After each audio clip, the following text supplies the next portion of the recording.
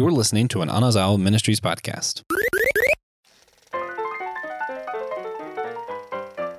Hello, SG listeners. Welcome back to the Systematic Geekology Drive-In.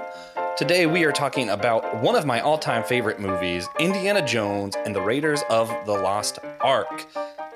Guys, I'm one of your hosts, Joshua Knoll. I am here with the true king, the real king of Charlotte, North Carolina, Kino Kennedy. Kino, you been watching any good movies lately? Good movies? No. I have to say, yesterday I tried to watch Ghostbusters Afterlife. Oh, I got halfway in and I said, you know what, I'm going to bed. I'm going to bed. I ain't even finished the movie. I was like, this is horrible. I've heard both. I've heard some people were like, this is awful, and some people were like, it's pretty good. It's just the same as the old ones. And I was like, I still haven't got around to it. So I guess the hype is not there. No, I don't. I like the original Ghostbusters, and I'm like, that was good enough for me. I don't need more. I will watch it, but I don't need more. Yeah, no, it was not that pleasant for me. Gotcha. Well, today we are talking about Indiana Jones, and for me, ever since I was just born, I've been watching these just constantly. I doubt I've gone a year of my life without seeing at least one of these movies. It's one of those, I was talking to Kino before we started recording. It's one of those things where all geeks are almost obligated to at least like Indiana Jones. You don't find that many that this is one of their favorites. And for me, this is top of the list, is Indiana Jones. My favorite actually is Indiana Jones and the Temple of Doom. So naturally, that's not going to be one of the ones we cover during this summer's drive-in series. But right up there with it is Raiders of the Lost Ark. It inspired much of just how I live, how I do everything. It's just been there since I was a child. I grew up going to Disney World, and they have the Indiana Jones Spectacular in Hollywood Studios. I tried every year that I've ever been, and I go to Disney almost every year. I've tried to get in that show. And a couple years ago, when I finally brought TJ and I wore my Indiana Jones hat, they pulled me up on stage and I got to be there with Indiana Jones, and I got to be one of those, the background characters. And guys, it was a blast. Kino, how are you? The way we're doing our SG drive-ins is we're selecting a movie from everyone's birth year. Kino, I believe this one is yours. Yes. How were you first introduced to Indiana Jones? So I was introduced, I'm gonna date myself, when my cousin brought home the Blockbuster tape. Nice. Yes, that's how I was introduced into the late Raiders of the Lost Ark, and so that I've been hooked ever since. I used to watch them when they used to come on cable, or whenever they come on. I would sit and watch all of them because they're all of these are great movies. Yeah.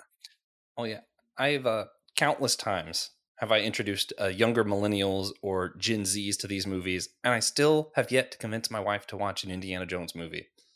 It's coming, though. It's coming. Indiana Jones and Star Wars, these are just part of my life. Just because the way I grew up with them, and the way, I actually went, part of my schooling, I was dead set when I went to college. I wanted to take some archaeology classes, and I actually took Bible and archaeology because of Indiana Jones. Did you?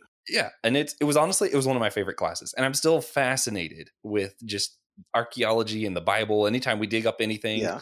I know last week, actually, we dug up the oldest reference to Yahweh that we've found yet. I mean, the date hasn't been confirmed, but they're pretty sure, I guess. I don't know how that works. I just think it's cool. And it's funny that the reference was just this tablet where someone is just cursing someone in the name of Yahweh. And I was told TJ about it. He was like, it's like an angry tweet almost. Someone's just there with a stone in a chat, because the way it reads, it's like, I curse you in Yahweh, I curse your life in Yahweh, I curse your family in Yahweh, I curse your death in Yahweh. It's like, gosh, man, I don't know what this guy did to you. Chill. Highly pissed to write it down. Okay. To chisel it down. He was really pissed. Okay. I just want you to know, forget you and your mama. I would love to know what the guy did who deserved to be cursed like that, man. Oh man. Stole his goat. So this is a what if question. I just I like this visual. If we had just gone for the first time to the theater to watch Indiana Jones and the Raiders of the Lost Ark, and we left the theater, this was our first time seeing it, what do you think would you say? What would you say about it if we had just left the theater together? I would probably be like, wow, that was awesome.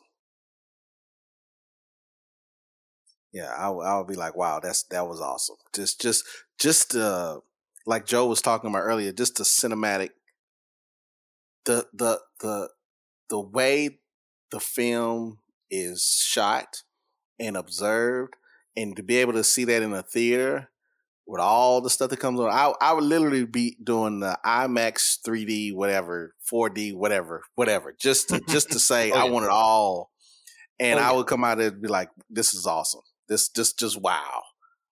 Yeah, the way this one, something about the music, the feel of it, just the way that Harrison Ford carries himself in the film, it's awe-inspiring. Didn't John Williams do the score for this one too? Yeah. This was another one of his. And man, it's one where I imagine leaving the theater the same way. Like when I watch the movie, it's like I'm inspired. I feel like I need to go do something. Like it's not the kind of movie that you watch and you're like, well, that was a good movie. It's a, hey, I want to go, like it motivates you. Right. Something about it. Yeah. I can't figure out if I had left a theater. Like I feel like I would be like, guys, we have to go. But where are we going? I don't know. Oh gosh. Yeah. No. But no, you're right, man. This film was just wonderful, and I forgot about John Williams. I played the saxophone in high school, and I know that playing Star Wars, Indiana Jones was the highlight of In the Band. I know it was because it was a huge thing. Oh yeah, and this movie had the full trifecta, if you will. It had the legendary Harrison Ford, the legendary John Williams, and the legendary Steven Spielberg. And it's like, man, they are still, don't forget now, George Lucas was an executive producer on this. Yeah. You got George Lucas. I mean, it's absolutely crazy. So the trifecta sounds cooler, but we got the 4 pillars of film history. Yeah, the quadrilateral. Man, of course, the Methodist is going to bring up a quadrilateral.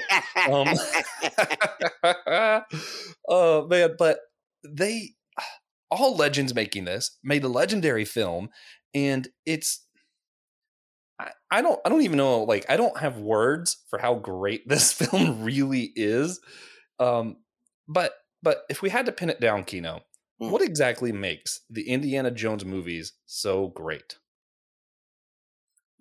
I think the adventures. In of themselves makes it great. And then watching Indy get in and out of trouble, and wondering, oh my gosh, because it keeps going. Like there's going to be another adventure after another adventure after another adventure, all in the same movie. Which makes it even better. So yeah, I think the adventures. That's what I would say. Oh yeah, yes, and for me too. It's not just that. It's this movie inspired so much in me. For those who don't know, I am a Christian and I believe my faith and I'm very spiritual, but I also love studying religions. And there's two different pages to this, right? There's studying theology and what you believe, and then studying religion almost as an outsider to see what makes it up, what makes up a religion. And Indiana Jones is, I think, the thing that inspired my passion towards studying religion as a religion, because you have in this movie, it's, the Ark of the Covenant, which is Judaism, Christianity, that kind of stuff. The next movie, we're getting into some Hindu stuff. The next movie, we're getting into it's specifically Catholic stuff. And it's like, these movies have today we shy away from religion in movies, I feel like. But this, it's like, we're going to treat religion as religion, keep the mystic part of it, and pair it with this adventure spirit. Every beat is just wonderful. And then you have the music. Then you have I don't know how Steven Spielberg does film, but man, does he do it. He does it well. Yeah. To the extent that, Stranger Things is so big now. And the reason it's big is because they're trying to mimic Steven Spielberg. I haven't gotten into Stranger Things. One of my best friends has been trying to get me into it. I don't know. That's just not. Me too. I understand why it's great because I'm watching it and I'm like, this is just people being Steven Spielberg, and they say that's where they got their inspiration. But I'm like, I'm watching this thinking I'd rather just watch a Steven Spielberg film. Right. I just watch E.T. I don't need this. Oh man. Oh yeah. Yeah. But yeah, so I mentioned it earlier, the archaeology part of it, which of course one of the first things when you take an archiology class is he goes, "This is not Indiana Jones," which I knew that going in, right? I knew. No. I'll be like, that's why I'm here. I want the same adventure. Yes. You know what I'm saying? Gift me this. I will write a what is it? You can do reviews for professors. I forget what it's called, but I'm going to write one. It's going to be bad. Right. Oh no, but like I went into it and I knew what it is more studying and digging and taking these things and figuring out what it means. And going in knowing that, I was excited for it. I'm still excited for it. I still love archaeology, and Christians have kind of a weird relationship with archaeology. So I you know what? Funny enough, if my memory serves me correct, I could be wrong, but you took archaeology, so correct me. But I believe that it was the study of the Bible that kicked off archaeology. Is it not? I want to say yes, but I'm not 100% sure. Okay, so I don't want anybody to quote me. So this is my layman thoughts is that it was because of the study of the Bible that folks started to say, okay, where is this place at?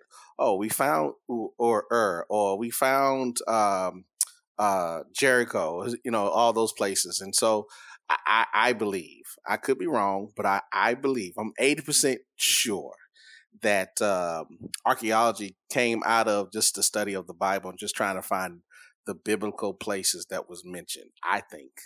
But I'm not 100% sure. I think that's right, but I'm not sure. I do know Christians initially really embraced archaeology because it's proving a lot of the stuff that the Bible said. You're like, hey, we see this thing that the Bible said was here, and here it is. And you keep coming up with that. But the problem I have, and this is, I'd love to get your take on this. The same Christians who will, uplift the Dead Sea Scrolls and that kind of stuff that we get from archaeology will turn around when archaeology comes up with something that maybe contradicts what we thought the Bible meant about something and be like, well, they're just trying to disprove Christianity. Archaeologists hate Jesus, basically, is kind of the feel. And I'm like, you can't have it both ways, right? Like So I think a part of that is that because we see the Bible as the infallible, inerrant word of God. Yeah. That anything that's contrary or contradictory to that word is wrong. However, here's it's a touchy subject. I done got you started, didn't I? Yeah, you did. But here's the thing. The sad truth is that those individuals who hold fast to that doctrine, because it is a doctrine, then treats the Bible itself as God, and that's a problem. Yeah, it is the word of God inspired through men to write down the thing. Here's the thing: the Scripture records God's interaction in history. That's what Scripture records. It's not an accurate tale of history. It just records God's interaction with history at that time when it was written. It's so much more that was not written, that even in the Bible itself reference other texts that's not in the Bible. Yeah. But they don't want to talk about that, though. I get really annoyed. This is this is a little bit of a tangent, but I get a little annoyed at how we see clearly these people in the Bible thought this was Scripture, and that's how we know that this is Scripture. But they use the Book of Enoch the same way, and we all act like it's not even a thing. Right. What's that about? Sir. Thank you, sir. So it is the lack of understanding and that doctrine of inerrancy, which says that there's no errors, there's no wrong in Scripture, which I understand the thought process behind it, but that's, again, it is the word of God inspired by men to be written down, God's interaction in history. That is what's happening here. And most of it was an oral tradition anyway. And somebody was like, you know what? These old people are dying. Let's write down what they know. That's what really happened.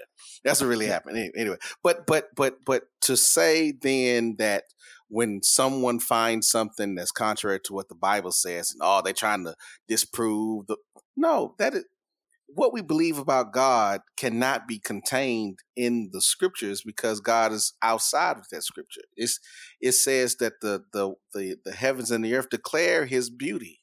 And if we look at the heavens and all that it encompasses, we still don't know all that's out there. Yeah. We don't know all this, but it still declares the handiwork of God. It's just stop arguing. Just stop fighting. Just it ain't worth it.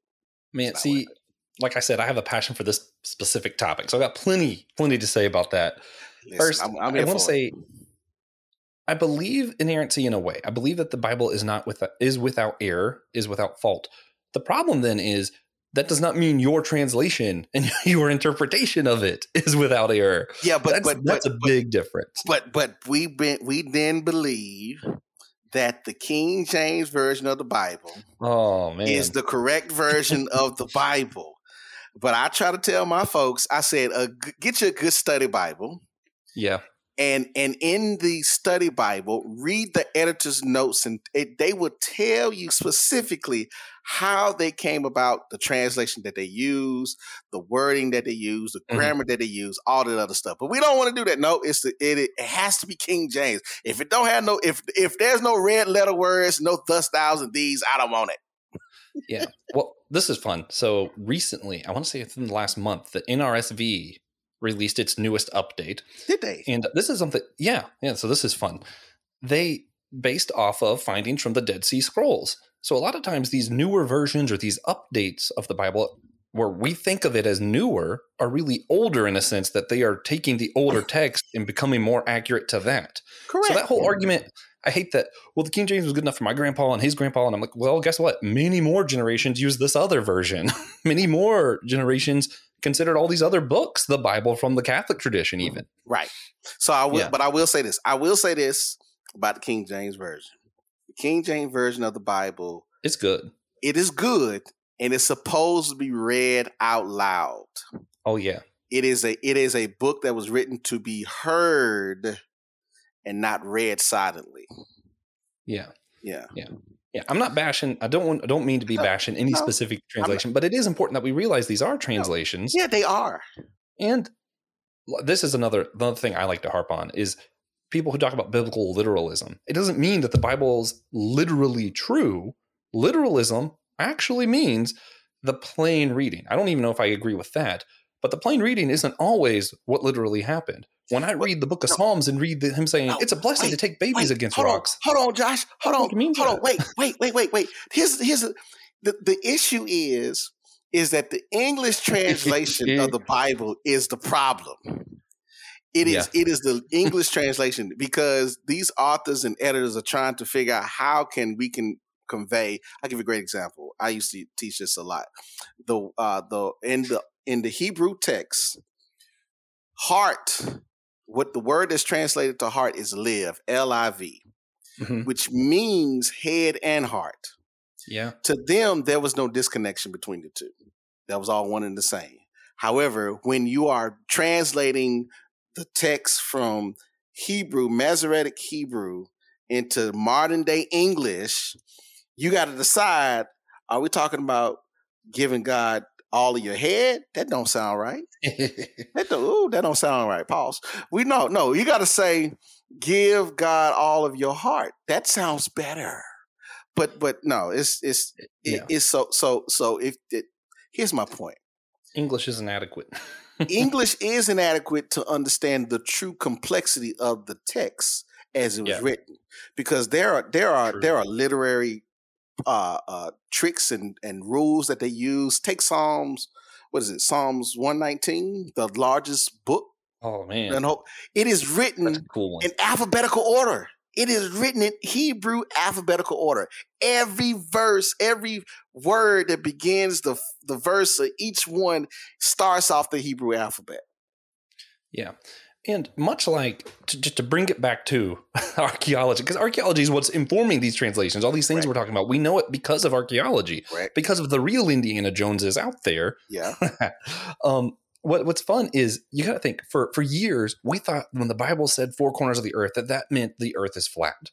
Then we discovered it wasn't. And that was an opportunity to read the Bible with a new understanding. When archaeology contradicts what we think the Bible means, it's not, oh, the Bible's wrong. It gives us an opportunity to say, hey, our assumptions were wrong. Correct. The Bible becomes alive again. That's exciting. That's not bad. That's exciting, man. No, so there's a word that I want to just point out. It's called cognitive dissonance. When what I believe is contrary to the truth, I have a problem with it, and it makes me feel uncomfortable. That's the word for today. Okay. Amen. Cognitive dissonance. Cognitive dissonance. Yeah, that's the word for today. Amen and hallelujah. What do we do about it? Like, how do I know if that's me? How do I know if I'm the one who's just believing what I want as opposed to what's true? So if you feel uncomfortable, if you feel a rise within you about something that's being presented that's contrary to what you thought, then the problem is you. Okay? If you want to fight and say that ain't right, that's you. All right. Good to know. Well, so there was one other beat to all this that I wanted to mention before we got off, because archaeology is cool. Archaeology is fun. Understanding how our Bible translations come about are incredibly important. Another beat in this. They find the lost Ark. That's what the whole movie is about. Right. We still don't actually know where the Ark of the Covenant is. So first, Kino, where do you think the Ark is? If you had to just guess. So now, So I believe that the Ark of the Covenant is in Ethiopia. Okay. So there's a tradition that teaches that after the fall of the first temple, Solomon's temple, Solomon's son, I can't think of his name, with the queen of Ethiopia. I can't remember her name. I want to say Sheba, but that's not her name. I really should have studied up on this first. I know this, but I don't know that. Anyway, there's a belief that the Ark of the Covenant, the actual Ark of the Covenant, is in Ethiopia, and it is in this sacred house that only the priest can go in once a year. And what they do is they'll bring out the replica and they'll cover it up and celebrated that. So I believe is in Ethiopia. That's just me. All right. I have a conspiracy theory. Okay. I actually, I'm borderline believe this. I'm not sure if I do, but I borderline believe that the Vatican has it. Right? In my mind, I'm like, the Vatican's already found this thing because it's the Vatican. It's what it does. If they would have had it, hold on. Now, if they had it, they would have said we got it. Here's why I think they wouldn't, though. Okay. Because then you would have Jewish believers trying to fight them for it. I feel like if they just keep quiet about it, they can hold on to it. Okay, I'm not going to argue with that. I'm throwing out a conspiracy here for everybody. Okay. I can see that. I mean, now, granted, the Vatican does have a lot of stuff that we don't know. Yeah. They hide stuff, man. They hide a lot of stuff. I don't know if it's scary or cool, but it's one of the two. It's one of the two. But yeah. So no, okay. So yeah, but I got you. So the Vatican has it. Is that an actual conspiracy though? Or that's one you came up with? That's one I asked. That's a great question. I came up with it, but I feel like it probably exists also. Oh man. Oh goodness. Goodness. So talking about the Ark, you know what I love about this movie? What's that? Indiana Jones and everybody wants to see it open. Yes. And you know what? There's real power. They didn't just say it was open and up. It's just another artifact. No, there was fire from the heavens. They just confirm God exists in Indiana Jones, man. No matter what, you cannot deny his existence in this movie. Thank you. So, but what's crazy is how sacred they treat it. Even the archaeologists. Yeah, no, because you gotta listen. Archaeologists by trade have to be believers. Okay, they just have to be believers. I'm just making it up. I don't know. But the thing is, that you got to remember in the story. I can't remember where it is in the Bible, but remember when the ark was being carried back into Jerusalem, and Yeah. it had fallen off the whole its buggy or whatever it was, Yeah. and somebody touched it and he died. I was like, I don't He was want trying that to catch smoke. it. I know he was trying to catch it. He was trying to help it. I don't want that smoke. I would have left it right there. You know what? This is just too much for me. I'm going. We're just gonna leave it right here. Y'all got to figure out how to bring this home. Well, that's the perfect segue to my question. When we look at that story in the Bible, we look at how they treat the ark in this movie. It's sacred, and that's one thing that studying world religions, that word comes up a lot. The sacred, something is sacred to you. If you're a geek, maybe it's Star Wars, and people can't touch Star Wars because that's sacred to you. I wonder, has the modern church lost the sense of sacred? Do we treat anything like it can't be touched, or because I feel like I don't have things like I can make jokes about my Bible or whatever. I can make jokes about the ark, whatever. Do we have something that's sacred still? Yes. Me being a pastor, there are the most sacred thing of any Christian church is communion. It is. Okay, I can see communion. that. It's communion. Regardless of how you observe it or when you observe it, it is still a very sacred part of our tradition and our worship experience. And so that, to me, I thought about this a lot, and I was wondering, because you're right. You're like, we can make jokes all the time. Listen, I'm the type of person, we throw the whole tradition away. We ain't wearing no robes. I'm wearing jeans and a t-shirt every Sunday if they'll let me. Okay. And then we just sit down and have discussions. That's it. But I think it is communion in of itself. I didn't even think of that. And I think part of why is I'm used to going to churches where, and this isn't a bad thing. I'm not trying to say this is a bad thing, but I'm used to going to churches where we have communion.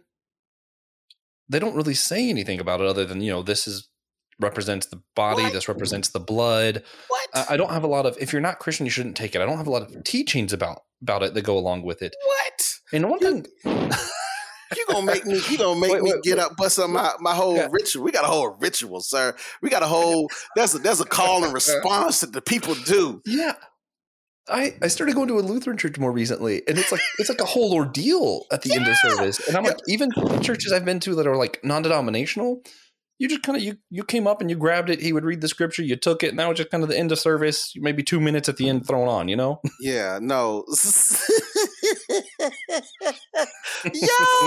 yo, I understand. I do, because I've been to a mega church, and it is that feel of that. It's just a regular thing that happens on a normal Sunday, but that's no, like in any. Let me say this: any high church, which has a lot of pomp and circumstances and all the other stuff, there is a ritual in of itself and a respect for that thing. And God forbid, Josh, if you come to my church and you chewing gum on first Sunday, somebody gonna say something. Now any other time, it's fine, but not on first Sunday. Okay, not on first Sunday. Yeah, I see. I want to say I believe that higher churches can learn from some of the lower churches as far as like the come as you are kind of mindset. I feel like that's great. I think maybe this is one of those things the lower churches need to learn from the higher churches, though. We need to treat this thing as sacred. Yeah, it is to me. I don't know if I'll say it here, but I'll say it anyway. To me, any Christian church do two things. I don't care what denomination it is, but for my definition of a Christian church has to have baptism and communion, because those are things that Jesus said we should do. Absolutely. So if you baptize and you have communion, I don't care what denomination you is, you cool with me. But if you're not doing both of those, that's a problem. Does it matter how they do those two things? Nope. Okay. Nope. All right. As long as you're doing it. What do you think would change? What would help? How would it add value to those churches who maybe are a little bit more passive? How would it add value to treat communion more sacred? So I think a part of that has to do with the leadership, because if the leadership would treat it as such, and maybe that's not what they were taught, maybe they don't understand, but the history of the church, the early church, that's the reason we came together on Sunday, not Saturday, which is the Sabbath. Okay, I'm sorry to tell everybody, the Sabbath is Saturday evening. Okay, you're supposed to rest. Take a nap, guys. yeah. But that was the reason why we came together on Sunday, to commemorate that when he got up on Sunday morning and to observe communion. That's why we came together in the early church. That was the whole reason of us coming together and worshiping, was to have communion, because Jesus said, do this as often as you drink in remembrance of me. And that's what we do. But I think that a part of it is that the leadership wasn't trained or doesn't understand the significance, because yes, Jesus said we should do it, but it is a commemoration of his Last Supper. It's a commemoration of his death and his resurrection. It is, think about it, when he was resurrected, the first thing he did was he broke bread to the people on the road into Emmaus. He broke bread and blessed it. That is sacred. And so I think the leadership they haven't been taught enough to say, because literally I could be a bishop for $250 if I wanted to. I'm just putting it out there. Yeah. Okay, I could be a bishop right now. You can call me bishop. Yeah. Well, I want to speak from my own experience. Having gone from lower church and visiting some higher church, and even just learning about higher church, it's one thing I found really fascinating. Again, not saying one's better than the other or anything. It really blew my mind how, from the moment you step foot into the, I don't know what you call it, where the congregation sits. Man, I wish I was better at words, Kino. No. It's you. Once you step into the sanctuary, it's the sanctuary. As soon as you step foot into the sanctuary, everything is geared to remind you of Christ's death and resurrection. From, the focus on the cross to the communion at the end to, every little thing was meant to remind you of that, even if they're not teaching about the resurrection that week. Everything's meant to remind you of that. And there's something about the sacredness in just remembering that I found that in our prayer at the end of service really tenders my heart, because I've spent the last hour thinking about the death and resurrection of Christ. It's funny enough, that is a part of our Jewish tradition as Judeo-Christians, because the Passover, God said, this is supposed to be a perpetual memory between you and your children, your children's children. And so we do the same thing by retelling the story of Christ's death and resurrection through the Last Supper. Through the Last Supper. Amen. Well, guys, whether you go to a high church, low church, whatever, I think everybody can treat communion more sacred. It's definitely worth doing, just to remember what Christ has done for us, tender our hearts. And yet, guys, we somehow started talking about Indiana Jones and came up with communion and the importance of treating it sacred. But that's what this show's all about. Yeah. Oh, wow. Kino, you have anything else you want to add about Indiana Jones and the Raiders of the Lost Ark before we wrap this up? So if you have not watched Indiana Jones in the last year, watch it. Amen. And I would suggest that you get those Gen Y and Gen Z, tell them to put their phones down. We finna sit down and eat popcorn and watch this movie so that they can be blown away, because this is a great movie. So I say just pull the family together and watch it within the next week or two. Yes. Yeah. When I am asked what my favorite movie is, I try to tell people it's a 3-way tie, and depending on when you ask me is what I'll say, between Indiana Jones Temple of Doom, Star Wars A New Hope, and Captain America Winter Soldier. Right now, I would tell you it's Indiana Jones and the Temple of Doom, because I've been watching Indiana Jones all the time. You ask me next week, it might be something else. I don't know. But it's going to be one of those 3. Yeah. Guys, I cannot recommend this highly enough. Please do watch it. And bug Bethesda about the video game they're making. They're going to be doing a game about classic Indiana Jones telling a brand new story, and I can't wait for that. That's going to be good. All right, let's wrap this up. Kino, one thing we've been doing, we've been asking everybody the favorite snacks at a theater. I want to know, what's your favorite snack, and what's your go-to beverage when you go to the movies? So since my kids have been babies and we've gone to, we always, and if I don't do it, they'll get me on it. So I know it's a tradition now. We always go to the dollar store, and they can buy all the candy and snacks they want.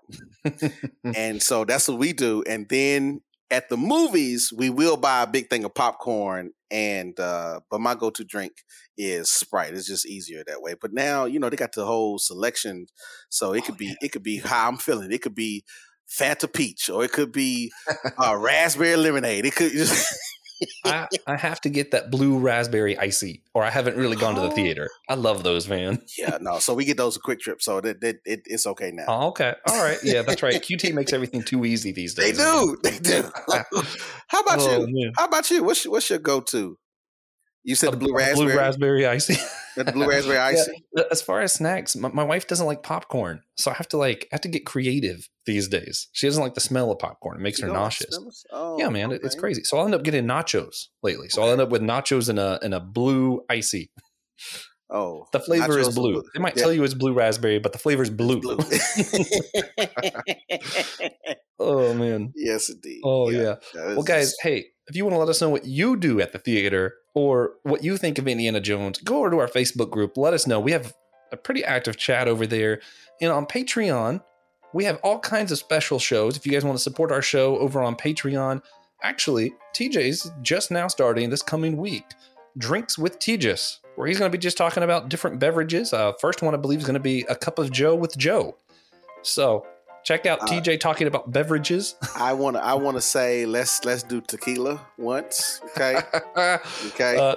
TJ's going to interview Kino about tequila. It'll be a great series. So guys, make sure you're supporting us on Patreon for that. We can be all on the Bible on that one. I promise you. Yeah, see, you guys do not want to miss. You do not want to miss our Patreon specials. That's where all the fun is at. Yes, it is. And if you guys want to see everything else that our hosts do, you can always go to our website, systematicgeekology.org, hit host. Kino and I are both there. Everything we do, as soon as his church gets a Facebook page, we're going to put that up on there too. Yeah. And guys, remember, we are all a chosen people, a geekdom of priests.